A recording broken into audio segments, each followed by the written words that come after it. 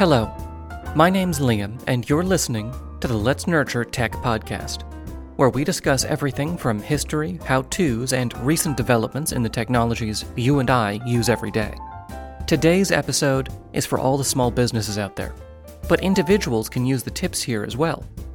We're talking about cybersecurity checks and balances, and what you and your business need to do in order to prevent third-party hackers from stealing data, wrecking your server and business infrastructure, or causing other types of damage.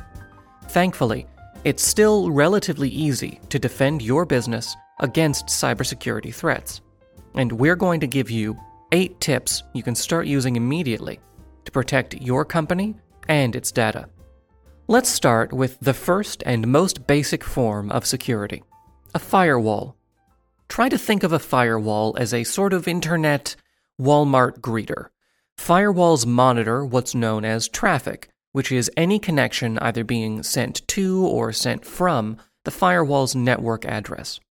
A network address is simply the identifying information a website or server uses to differentiate itself from other networks, similar to businesses using different street addresses and buildings. Firewalls are often considered the first line of defense in a cybersecurity infrastructure, and they're easy to get a hold of, often coming pre-installed on a number of operating systems, or antivirus and anti-malware software. However, if you don't have a pre-installed firewall system, you don't need to worry. Komodo Firewall, TinyWall, NetDefender, and many other free programs are available to provide your business with firewall protection. Next, you should take a moment to document and create your business cybersecurity policies. This will make up how your business will approach security related to digital information and its handling, among other things. It's also essential by many governing bodies to document your cybersecurity protocols, both for legal and insurance purposes. Thankfully, there's several online resources for planning your cybersecurity policies.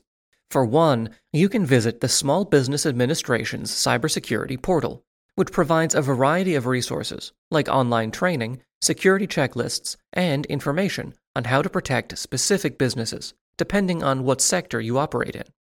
Additionally, the Federal Communications Commission, or FCC, offers the Cyber Planner 2.0, which is a starting point for any small business looking to create a security document and policy.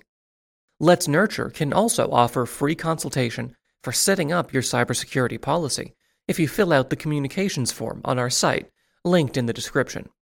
In terms of security, the best thing your company can do in terms of devices your staff uses is to offer company-managed devices with specific usage policies governing the software and applications they can use, as well as the websites they're allowed to visit.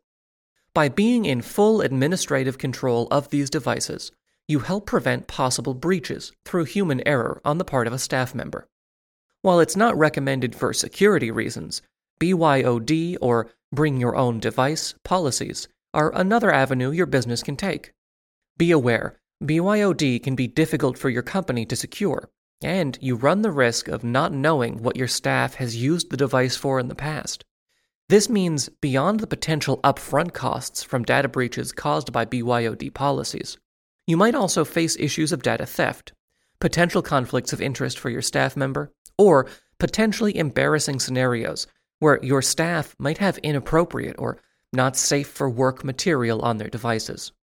Additionally, while you can blacklist specific apps and websites on the devices your business provides, this can't be done with BYOD devices, as it does not belong to your business and is thus not governed by your cybersecurity policies.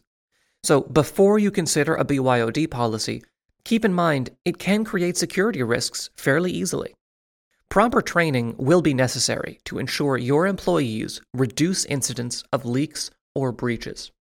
Before we keep going with new implementations you'll be taking on for your business, I need to also stress the importance of educating and training all employees on these practices. While it again may seem tedious to train each employee at their own pace, it's important for holding people accountable in the event of security breaches or failures. Making sure employees are informed of policies and keeping track of signed documents are critical to almost any business security policy and should be considered a necessary step in your own cybersecurity infrastructure.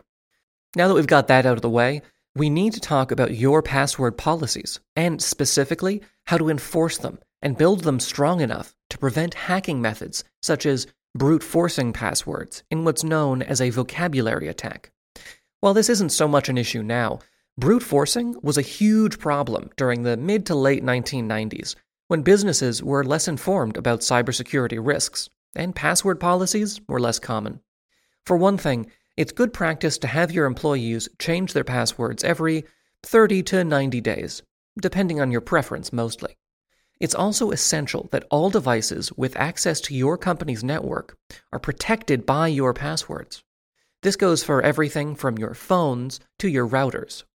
If a device is lost or stolen and contains confidential information, it could fall into the wrong hands, such as a competitor.